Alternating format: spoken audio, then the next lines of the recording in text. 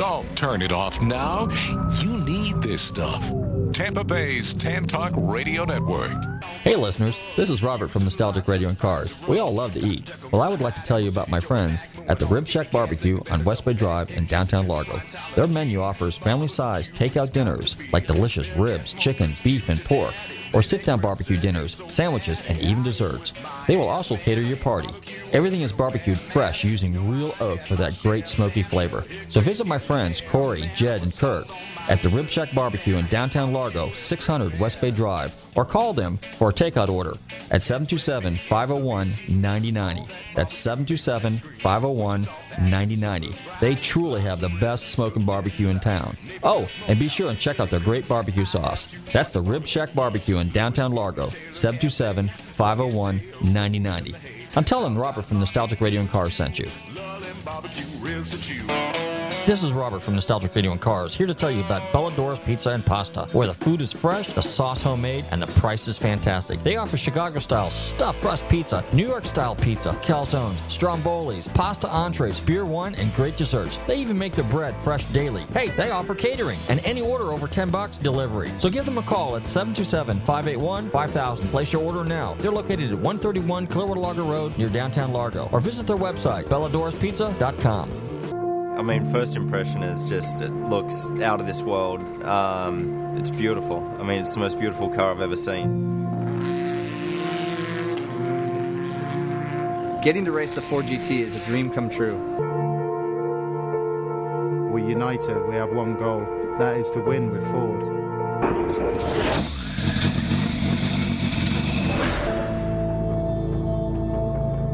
Hi, I'm Ryan Briscoe, driver for Ford Performance, Chip Ganassi Racing. My name's Joey Hand, and I drive for Ford Performance, Chip Ganassi Racing. I'm Richard Westbrook, and I drive for Ford Performance, Chip Ganassi Racing. Hi, I'm Dirk Müller, and driving Ford Performance, Chip Ganassi Racing. Command, 5 seconds. Arm, check the arm. Sector water off. Off. Topping tank pressure off. Report topping. Good. E-minus 10, 9, 8, 7, 6, 5, open solar fuel vent. 3, 2, 1, 0.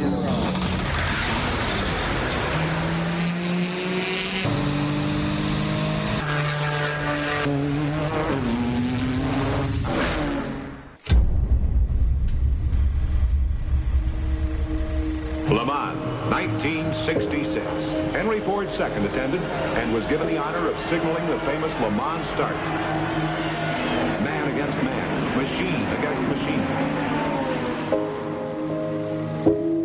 And the black number 2 Ford still holds the lead.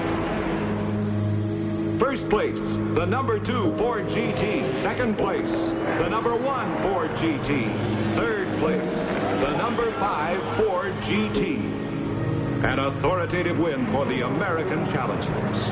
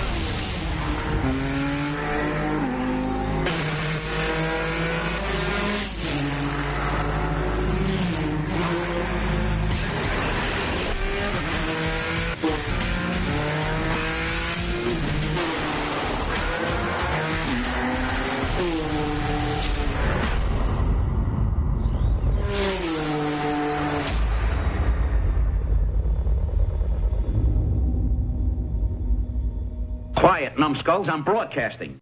Hi everybody, this is David Hobbs, racing driver and speed commentator, and you're listening to Nostalgia, Radio and Cars.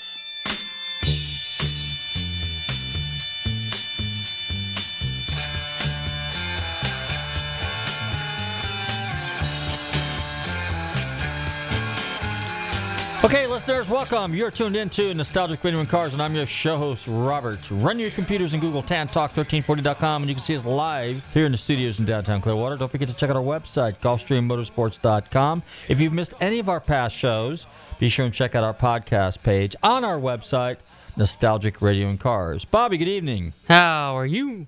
Why don't you go ahead and do the social media announcements? We are on Facebook and LinkedIn at Nostalgic Radio and Cars, and we're on Twitter, Periscope at NRC On Air. How about that? Okay, let's see what else we got going on. Well, anyway, hey, welcome to Nostalgic Radio and Cars. I think I said that a minute ago. So we got an exciting show for you tonight. We have a very, very important and significant guest, a return alumni guest coming on the show a little bit later, because we're going to be talking about some of the races that just took place the past couple of weeks. We had the outstanding and amazing 24-hour Le Mans. Ford technically did a repeat of 1966 when they won 50 years ago. Although they won overall 1, 2, 3 at Le Mans back in 1966. This time, Ford won their class. So as far as I'm concerned, it's the first place win, kind of like 50 years later, so it was excellent. Although the highlight of the race really was, it was pretty much a showdown between Porsche, Toyota, Nissan, okay, which is almost kind of like a repeat. If you think about it, in the early 90s, Porsche pretty much dominated everything. Ferrari was strong. There was a number of other cars that raced, but Nissan and Toyota were pretty strong. Nissan predominantly back in the 90s. So here it is, almost 30 years later, or 25 years later, and you've got Nissan and Toyota very, very, very strong. And the cars are hybrids, okay? Porsche, Audi, very, very strong. And that's basically an LMP1 and LMP2 classes. That's LMP stands for Le Mans Prototype, okay? And there are different variations between LMP1 and LMP2. In fact, our guest, who's going to be on in a little bit, he'll go ahead and break that down for us. And so at the very last, we're talking 3 minutes of the race, the Toyota just started to go really, really slow and just about stopped. And Porsche just went right past him. And it was on the lap before the last lap, okay? Or basically 1 lap to go. And Porsche took an overall win. It was amazing. So now, having said that, Porsche was pretty much dominant during a major portion of the race. They did have some issues in the pits. The cars are unbelievable. These things are so high-tech, so sophisticated. They don't even look like cars anymore. They pretty much look like spaceships going down the road. Kind of like the Indy cars. I will say this. I'm not a big Indy car fan. I like the older Indy cars. We've had some notable guests on our show. We've had Parnella Jones. We've had Bobby Unser and more contemporary guys like Danny Sullivan.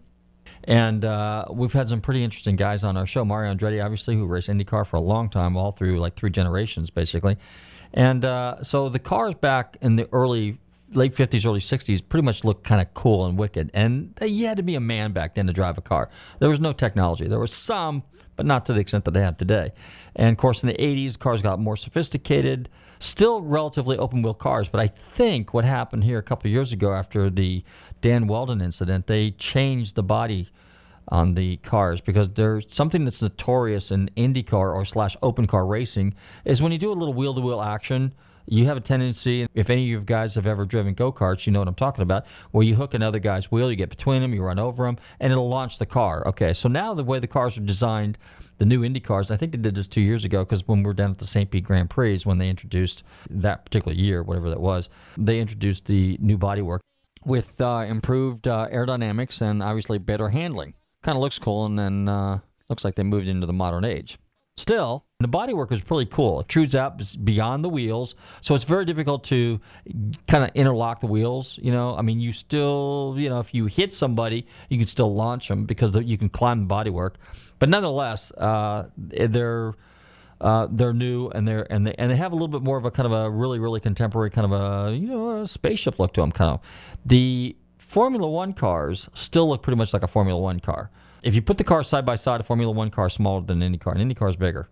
Hopefully I said that right because our guest that's coming on a little bit later who has raced a number of cars in various classes. I'm not sure if he raced Indy. I do know he did race Formula One maybe one time. And of course, if you've tuned into the show on a regular basis, you know that we have a lot of well-known guests that come on our show. And pretty much all of them aspire to Formula One. Formula One is probably in terms of pecking order, the pinnacle of racing. And unfortunately, last year I was able to go to COTA, which is the Circuits of the Americas, which is the Formula One race in Austin, Texas. Unbelievable track. I highly recommend anybody, particularly if you're a car enthusiast, to go to that, or racing enthusiast rather, to attend that event. But at any rate, having said that, this year the cars, the Le Mans prototypes, did pretty outstanding. But I will say this, it's the lower GT classes, the GT 1, 2, and 3 classes that I like. Now, Porsche did very well there for a while, and one of the local hometown favorites, which is the Alex Job Racing, the WeatherTech car out of Traverse, Florida, did really good. The Porsche in front of him, I think, lost a radiator, if I remember correctly, left a puddle on the ground. The WeatherTech car came up behind him fast, hit the goo on the track, lost control of the car, and went into the tires, and that was the end of the WeatherTech car. So unfortunate for them. However, Ford GT took their class. Ferrari did very well. Some of the Corvettes did not do too well. They kind of went off the road and crashed. But anyway, we'll get into that in a little bit. Now, Bobby, let's bring everybody up to speed on our MGB GT project that they're working on. Okay, so last week when we were on our way to the show, we lost the clutch. Boy, doesn't this sound like a whole bunch of car TV shows? We're going to recap from last week. We're going to recap from last week, yeah. Okay, so what happened was we're working on this little project car with a friend of ours, and it's a fun little car. You know, something about driving British cars. British cars are, they're notorious for issues and breaking down, and, I used to joke and say, well, I'm surprised they even got a plane to get off the ground. But in all honesty, it's a relatively simple car. I mean, for the most part, it's mechanical. But there are some hydraulics involved in it, and it's namely the clutch cylinder, slave cylinder, and obviously brakes and stuff like that. The quality of the components are not exactly the best in the world, but and by far you can't compare them to a German car, because later in the evening we took out one of the 356s, and that was another little story in its own, because we had a little issue with that car, but that was because the battery wouldn't start. So what we did is we ended up pushing it up the hill a little bit, and this was what I was explaining to my son. I said, if we had automatics, you could do this. You just basically call AAA and you're done. On a stick shift car, whether you lose a clutch, like we did on the MG last week, you just stop at a traffic light or stop at the stop sign, turn the engine off, put it in gear, start it in gear, go. If you synchronize it just right, you can kind of mesh it in second gear, and you can at least get from point A to point B. You may have to stop at every stoplight or intersection, or may even run a light or two, preferably taking side roads, but you can still nonetheless get from point A to point B, even if you lose a clutch, as long as the car is running and driving. Now, having said that, the other car had a dead battery and a weak starter. So again, here's what you do: you get a little gas and fuel, because really what an engine is an air pump. So it just has to. And if you got electricity, another word, electricity. If you got spark and if you got fuel, generally it'll run. Okay, because all you need. Say that big talk's worth doodly squat. You got to have compression. Okay, so once you have that, generally they'll run. Now, because it's an air pump that kind of has like little internal explosions, hence the term internal combustion engine. Now. Oh yeah, we'll get to that one in a second. So anyway, the 356, what we ended up doing is we ended up push starting it. Now my son got to experience what it's like when you don't have a clutch, and obviously I made him drive the car and start it, so he's got a feel for it. So, which is an experience. This is what parenting is all about. Hopefully your child takes interest in what you do, or you definitely take interest in what they do, and you share these experiences. So nonetheless, we had to push start the 356. And after we had a little gas, a little spark, and a couple tiring pushes, attempts at pushing, we finally got that thing started, didn't we, Bobby? That's what I said. Yeah, right. Oh, so that was that. I don't think so. Homie, don't play that.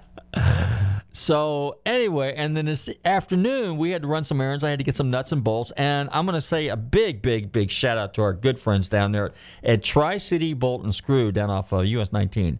Go in there and see Tim and the guys. Their number is 727-546-4411. That's 727-546-4411. Now, I go there because they have stainless steel screws, they're hardware. That's both screws, basically, things like that, washers, spacers. I get a lot of that stuff. Been going there for years and years. Brad, who is one of the owners, and Tim's brother, they've been customer of mine for 30 years.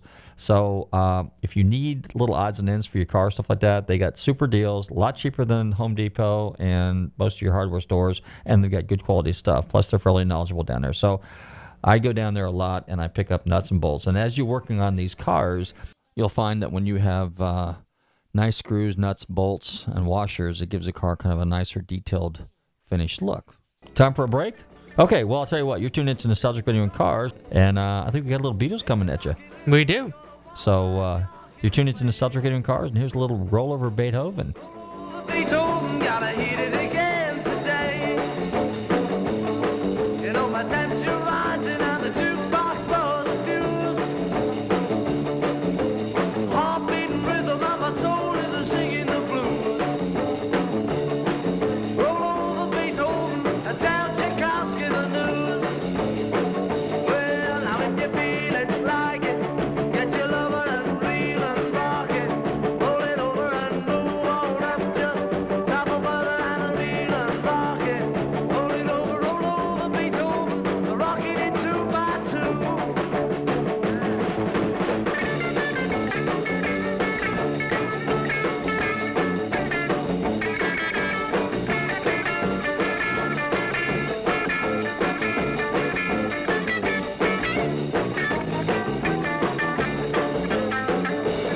Well, now early in the morning, I'm giving you the warning to step on my blue suede shoes. Hey, little, I'm playing my fiddle. Ain't got nothing to lose. Roll over Beethoven and tell Tchaikovsky the news. You know she winks like a glover, dance like a spinning. Hey listeners, this is Robert from Nostalgic Radio and Cars. We all love to eat. Well, I would like to tell you about my friends at the Rib Shack Barbecue on West Bay Drive in downtown Largo. Their menu offers family-sized takeout dinners like delicious ribs, chicken, beef, and pork, or sit-down barbecue dinners, sandwiches, and even desserts. They will also cater your party. Everything is barbecued fresh using real oak for that great smoky flavor. So visit my friends Corey, Jed, and Kurt at the Rib Shack Barbecue in downtown Largo, 600 West Bay Drive, or call them for a takeout order at 727-501-9090. That's 727-501-9090. They truly have the best smoking barbecue in town. Oh, and be sure and check out their great barbecue sauce. That's the Rib Shack Barbecue in downtown Largo, 727-501-9090. I'm telling Robert from Nostalgic Radio and Cars sent you. This is Robert from Nostalgic Radio and Cars, here to tell you about Bellador's Pizza and Pasta, where the food is fresh, the sauce homemade, and the price is fantastic. They offer Chicago-style stuffed crust pizza, New York-style pizza, calzones, strombolis, pasta entrees, beer wine, and great desserts. They even make their bread fresh daily. Hey, they offer catering, and any order over $10, delivery. So give them a call at 727-581-5000. Place your order now. They're located at 131 Clearwater Largo Road near downtown Largo, or visit their website, belladorspizza.com. Hey listeners, this is Robert from Nostalgic Radio and Cars. Frustrated looking for car shows? Want the latest in automotive news? How about videos and podcasts? Well, check out Speed Culture, the comprehensive automotive app now available on Google Play and the App Store. Speed Culture brings you motorsports event listings based on your current location. Speed Culture also brings you the latest news feeds, videos, podcasts, and more. Speed Culture, the automotive enthusiast mobile app. For more information, check out speedcultureapp.com and download it today. Hi, this is Danny Sullivan, 1985 Indianapolis 500 winner, and you're listening to Nostalgic Radio and Cars.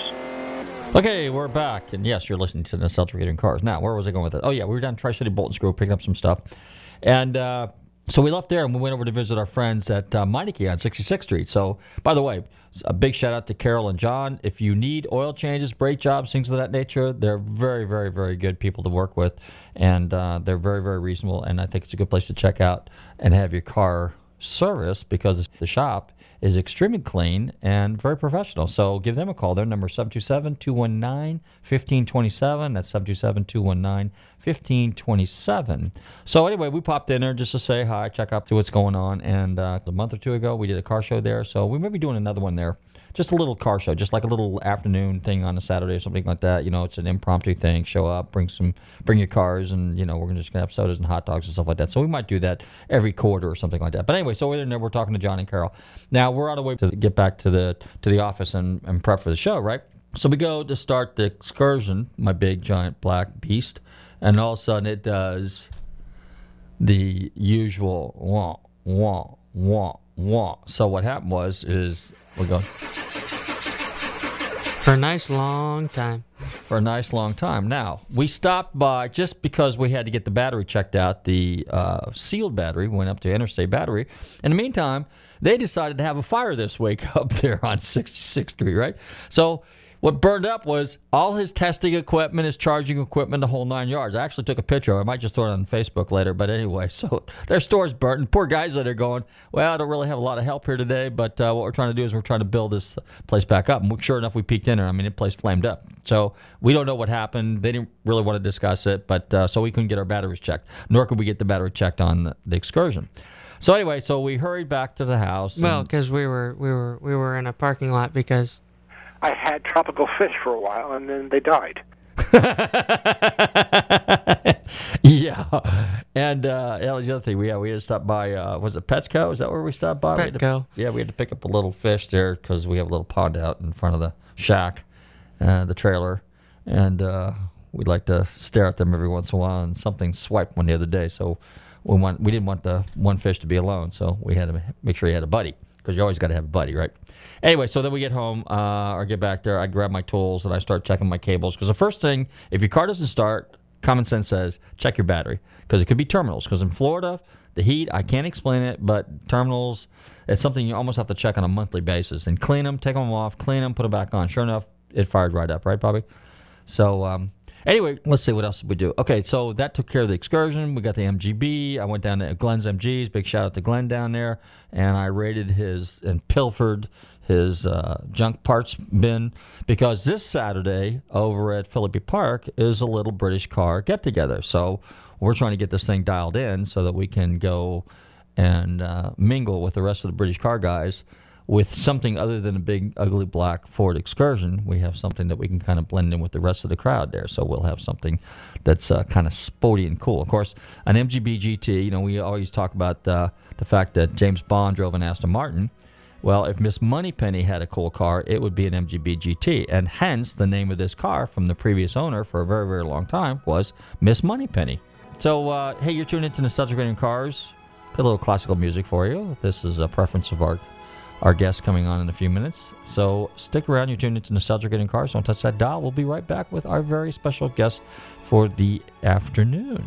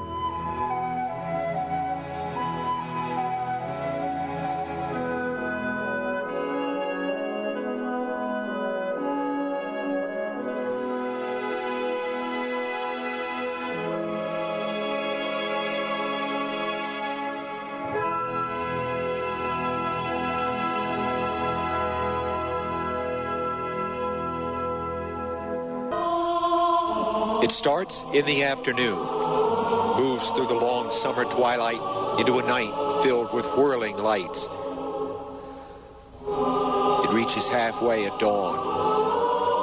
Finally, after a long morning, the afternoon comes round once more, and the full day's cycle is complete. It is the great race whose name joins time with place, the 24 Hours of Le Mans. To race here is to be drawn into a maelstrom of speed, spiraling around the track as if geared invisibly to the finish line clock. It is a world of calculation and of nerve, of careful engineering, and moments when everything goes wrong. Through the decades, each Le Mans has been won in a different way. Canetti drove all but 20 minutes. Hill and Jean-Nebien waited patiently for others to break. Voigt and Gurney took their big Ford and crushed the opposition, while Porsches dominated the 80s through sheer weight of numbers. Some years the race is won on the drawing board, others by team tactics, sometimes by a stroke of last-minute luck, and once it came to this, sheer desperation. What shape will the race take this year? One team's journey to victory is about to begin. A journey from day to night and back. From being one of many to being the one. The winner of the 24 Hours of Le Mans. This is Brian Redman, retired racing driver, 9 times racing champions, and you're listening to Nostalgic Radio and Cars. Okay, we're back, and you're tuned in to Nostalgic Radio and Cars. Thank you, Brian Redman. It's time to introduce our special guest for the evening, who has raced at Le Mans, I might add, and racetracks all around the world. I'm delighted to welcome to the show this evening the return of the legendary racer and commentator, Sam Posey. Sam, are you there? I am here, yes. How nice setup you've done up at hearing the what we call the tease or the opening. From a couple of years ago, was really got me in the mood. Super. So, since we're talking about Le Mans, we just came off this weekend. What'd you think? Well, I go down to Charlotte, where we take the international feed into there, and I have some pieces written before we get there that are edited while the race is in its early stages. But then it gets really exciting because things happen on the track. I then turn to my editor, what have you got for pictures for this? I then type something out. He puts the pictures to the words, and we have a record of that's just under 20 minutes from the incident on the track to the verbal, the piece. And we're very proud of that. Interesting. So what did you think of the final outcome for Toyota and Porsche? I'm not sure.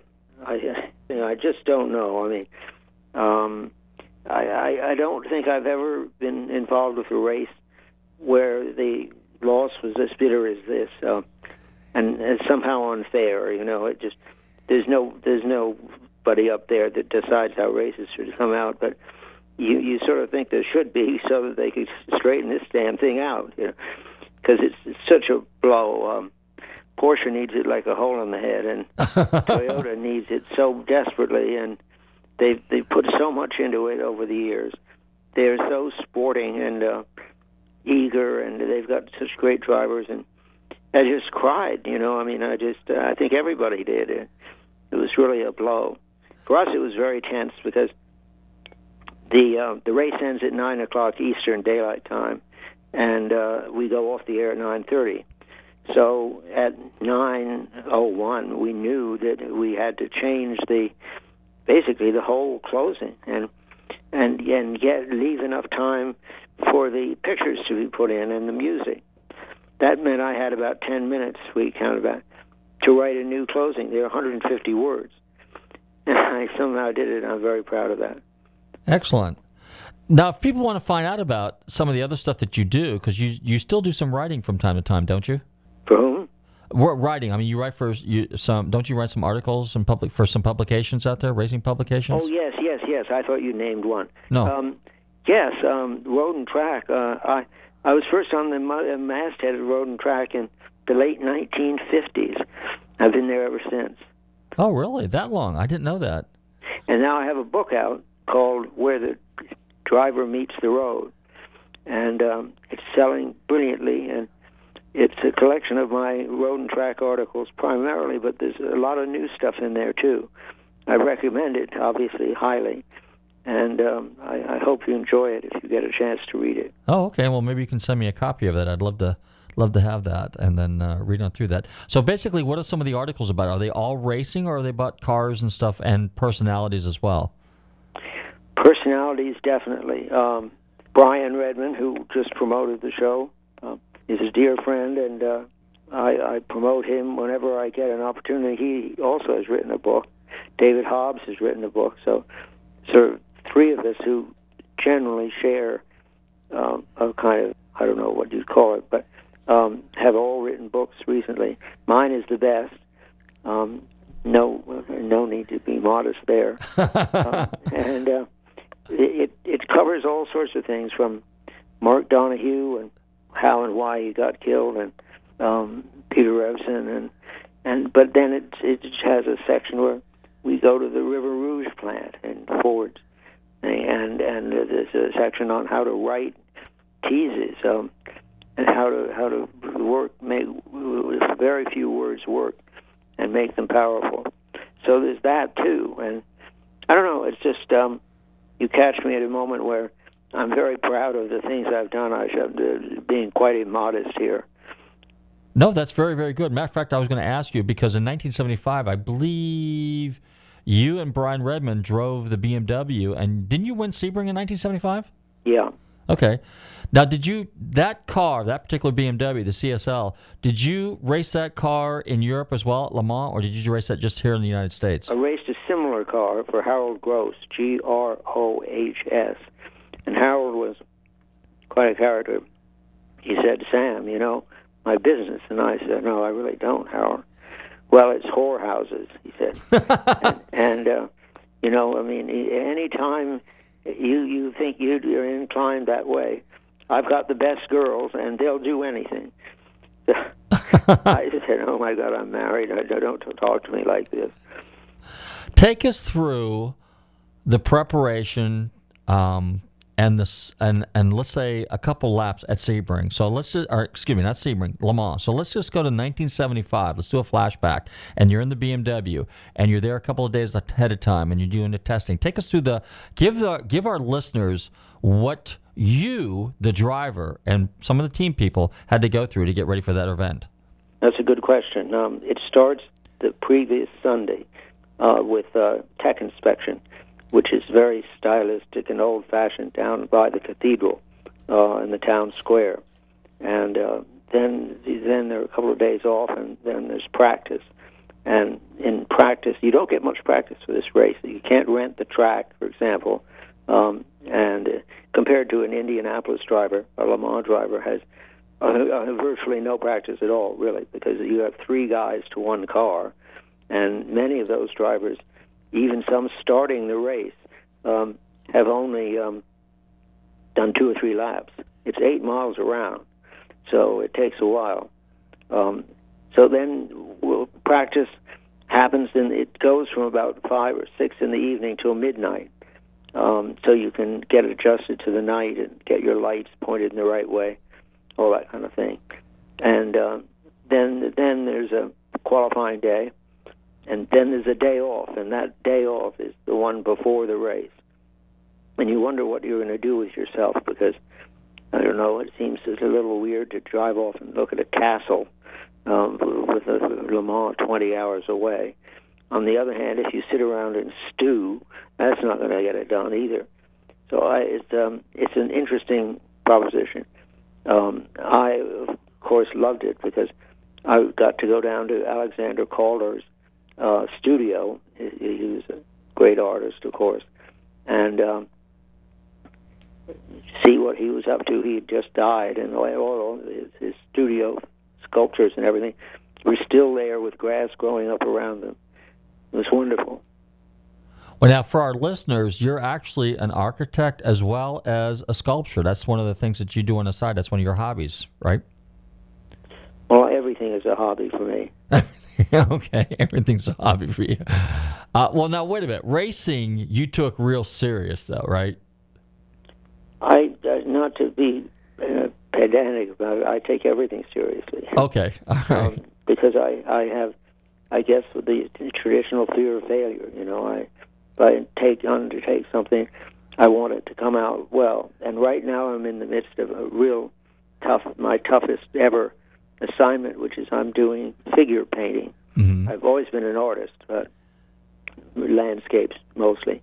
Now I've got 2 girls who come in twice a week, and I'm trying to learn how to paint them with no clothes on, and it's very exciting, but the thrill of the nude wears off a little bit, and it doesn't really wear off, but it's joined by the knowledge you have of figure painting and what you're going to do to make it work. Okay. Now, I don't really know much about that, so I really don't know what kind of questions to ask. And I mean, you kind of coached me along here, but let's jump back to the race now. Okay, so the day before the race, the day before the 24-hour, you have that whole day off. Does the anticipation, the tensity, how do you deal with that?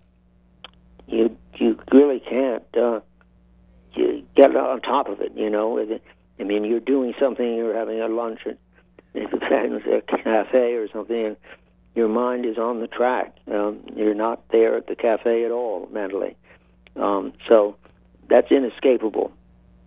What's the camaraderie like with other teams? So let's just say, for example, you're at BMW, and obviously there was Ferrari, and there was Porsche, and there was, other companies that were in there, other manufacturers as well. How do the teams kind of, let's say like on that day before the race, do you kind of socialize? Does everybody just stay with their own team? Do you split up? I mean, so what transpires? You stay with your own team. Okay. Because of the scheduling, number one, it makes it very impractical to try to hook up with somebody and go do something. Okay. But mostly you want to concentrate on the race, and that means you don't want the enemy anywhere nearby. Ah, the enemy. Okay, so they're all perceived as the enemy. Okay. The day of the race, you're getting ready. Take us through that time period. So you get up in the morning, then what? Get up in the morning and you brush your teeth and you say, I wonder if I'll ever be brushing my teeth again. You know? Oh, wow. It's a formidable thing. You leave maybe a little cottage we had one year with a steel gate. You close the gate behind you and you realize you've given up the place you sleep and place you eat and everything, and you're now going into the great wide world of Le Mans. And the tension is not terribly great until near the start. And, Le Mans, it's not so bad as it used to be when we ran across the track to jump in the cars and drive away. Today, it's a rolling start. And this year, it was raining, so they went around, did 9 laps or something behind the pace car. So it lacks that drama and tension that it had. I regret that. I think it's something missing. But, I mean, it's done in the interest of safety, so what can you say? Okay, so in 1975, they still had a Le Mans start there then? No, I was in the last one in 1966. Oh, 1960. I was the youngest American and last guy to do the Le Mans start. So what was that like? You're standing here on the other side. Does it matter how fast you run over there and get into your car? Or yes, it matters a lot. Does. Okay.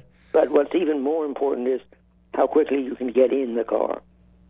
Because let's say a GT40 Ford, you've got the doors that open into the roof. You've got a tight cockpit.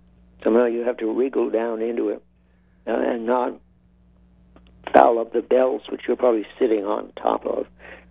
And then you've got to get the car going.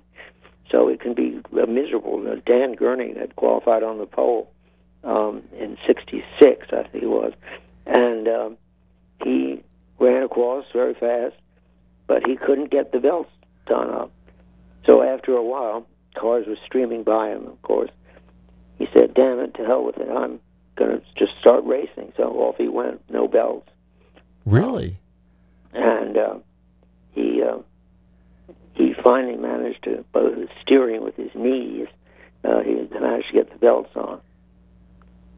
Wow, interesting story. Now, that you probably watched a lot of those Le Mans starts, and was there ever a situation where a driver was really close to getting hit by another car before he actually got to his car?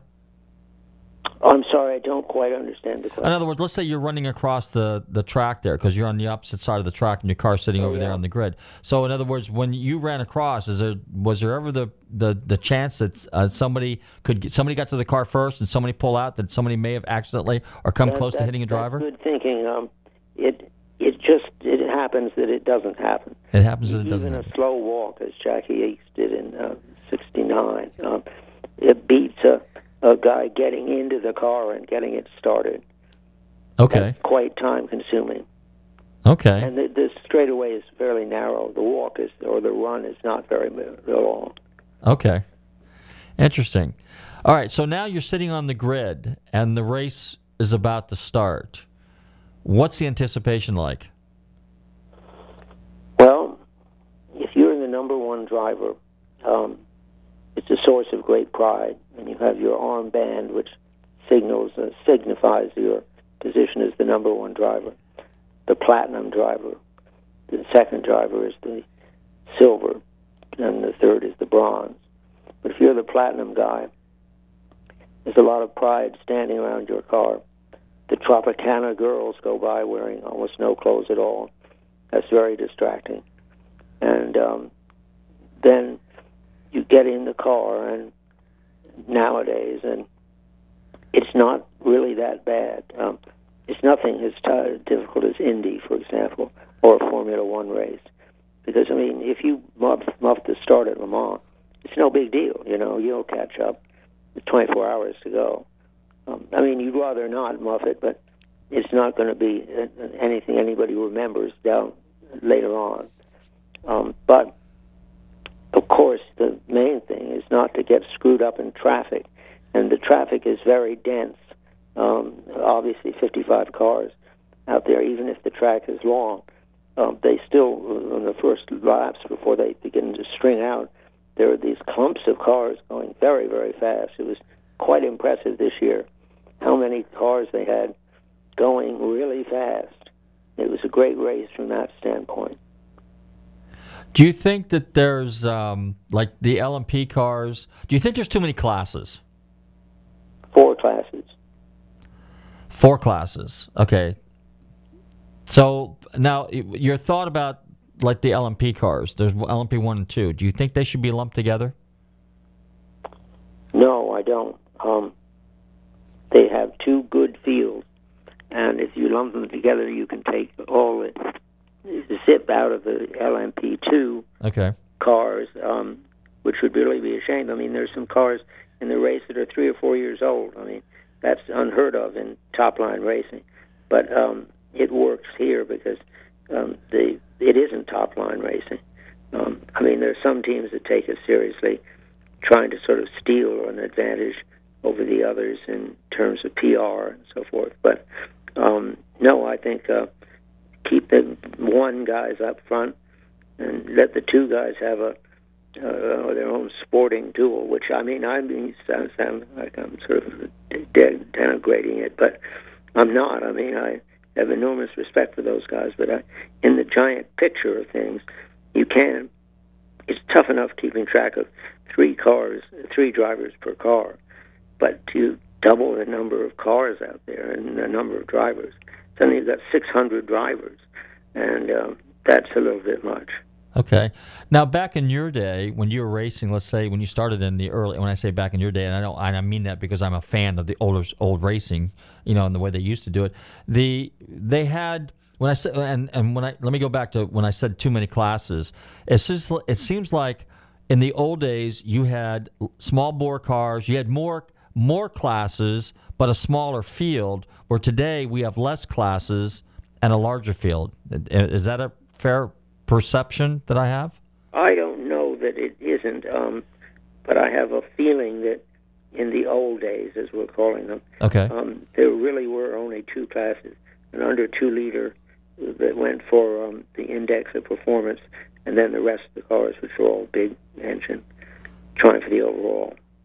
Well, then maybe I didn't phrase that right. It just seems like there was a larger, more of a whole bunch of different style of cars, kinds of cars, different competitive. Where today it's just, in other words, there was just different brands. Where today it's just pretty much narrowed down to Ford, Chevy, Ferrari, maybe an Aston Martin, maybe a Lamborghini, Volkswagen, Audi, Porsche, which is the same company basically.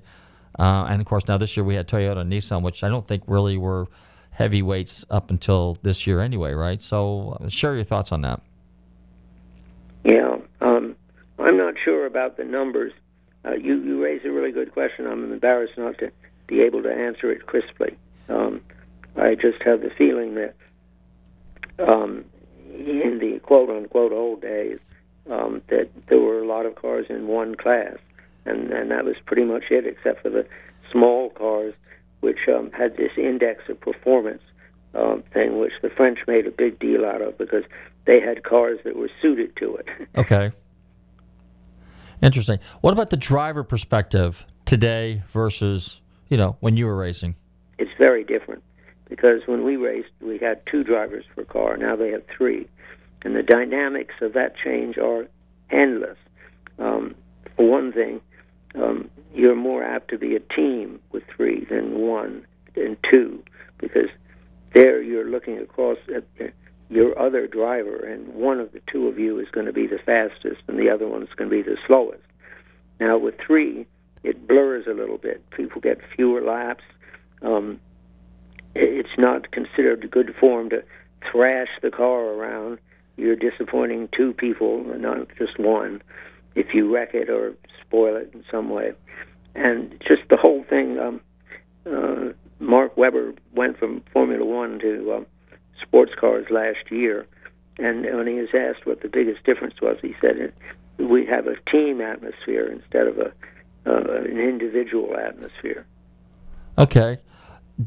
Obviously, you follow all forms of racing, but let's just jump to Formula One, for example. When you've got a team like, let's say, Force India, or you've got Red Bull, and I'm not exactly sure what took place at Le Mans or at Monte Carlo a couple, 3-4 weeks ago, but I think they had a little miscommunication in the pits there. But and I will say that over the years, there's been a number of drivers.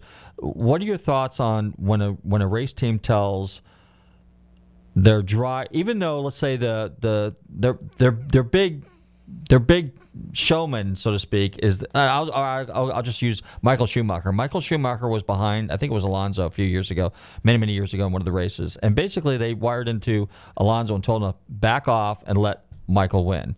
Now I understand it's for points and stuff like that, but what are your thoughts on that? Is that fair? And it's kind of like what happened in 1966 when the Ford 1-2-3 scenario took place, when Shelby was technically winning apparently, and then they told Ken Miles to hold back and let Ford take the win. Well, of course, there it was strictly a business decision. Okay. Although nobody liked Ken Miles very much, so that probably weighed against him. But the business was the headlines Monday morning. Would it say Ken Miles completes trial or something, the championship, or would it read Ford wins Le Mans? And that's the one they were looking for. Right. Okay. So that's how that came about. What was the question? Okay, and the other one is, like, for example, when the teams pick a driver, even though, and obviously it seems like it's a little bit political, but for example, and I'm just going to use that as an example because that's the one that sticks in my mind, and I can't remember which race it was, but when Michael Schumacher was actually trailing behind Alonso, I think it was Alonso, his teammate back when they were racing Ferraris together. Massa. Is that who it was? Massa, yes. Okay. And they told him to hold back and let Michael take the win. And so what's your thoughts on that kind of stuff? Well, I think everybody gets into this with their eyes wide open, and Massa didn't like it, and I don't blame him, but in the contracts it says there's a number 1 driver on our Ferrari team here, and it's Michael Schumacher, and we're going to do everything we can to advance his standing in the championship. And if it's early in the season, people are particularly offended. They say, oh, there's so much racing left to go. Well, not really. If you're involved, you know that every point won or lost could be the crucial one at the end of the year. And I have no trouble with the team orders at all. The teams put up billions of dollars. They build the cars. They hire the drivers. And step back, boys, until there's a clear situation where the team can gain an advantage by having the drivers swap positions. Okay. I mean, everybody knows who won the race. Right. And, so it's just a chance for people who like to get up on a pedestal and scream to do it. We got a couple minutes left. Your favorite driver that you raced against and you raced with back in the day? Brian Redman was the guy that won Sebring for me, basically. Mm-hmm. And I drove 2 or 3 other races with him, always coming out right in front. Riverside 6 Hour and Elkhart Lake and so forth. I love Brian. I love him as a guy, and I think he's just superb. And he still races in these vintage car races, and he's still prodigiously fast. He's a wonderful man and a great racer.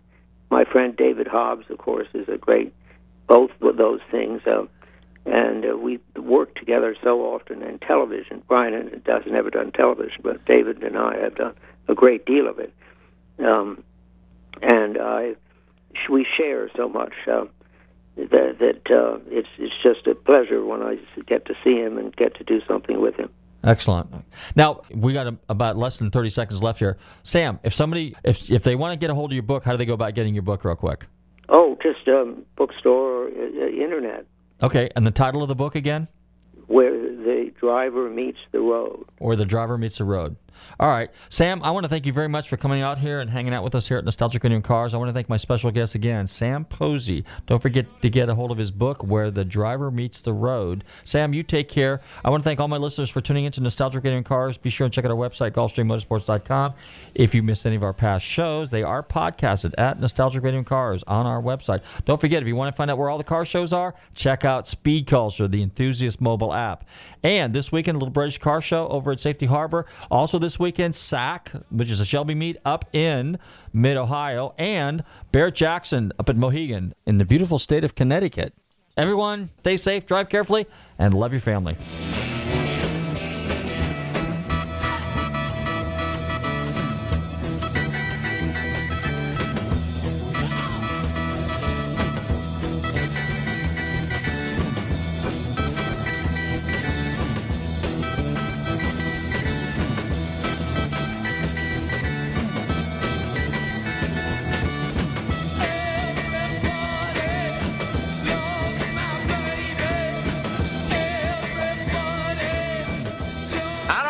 Telling tales out of school, but there's a feller in there who'll pay you $10 if you sing into his can. Downtown Dave. I'm not here to make a record, you dumb cracker. They broadcast me out on the radio. WTAN, Clearwater, Tampa Bay. WDCF, Dade City, Tampa Bay. WZHR, Zephyr Hills, Tampa Bay. Listen. In your eyes.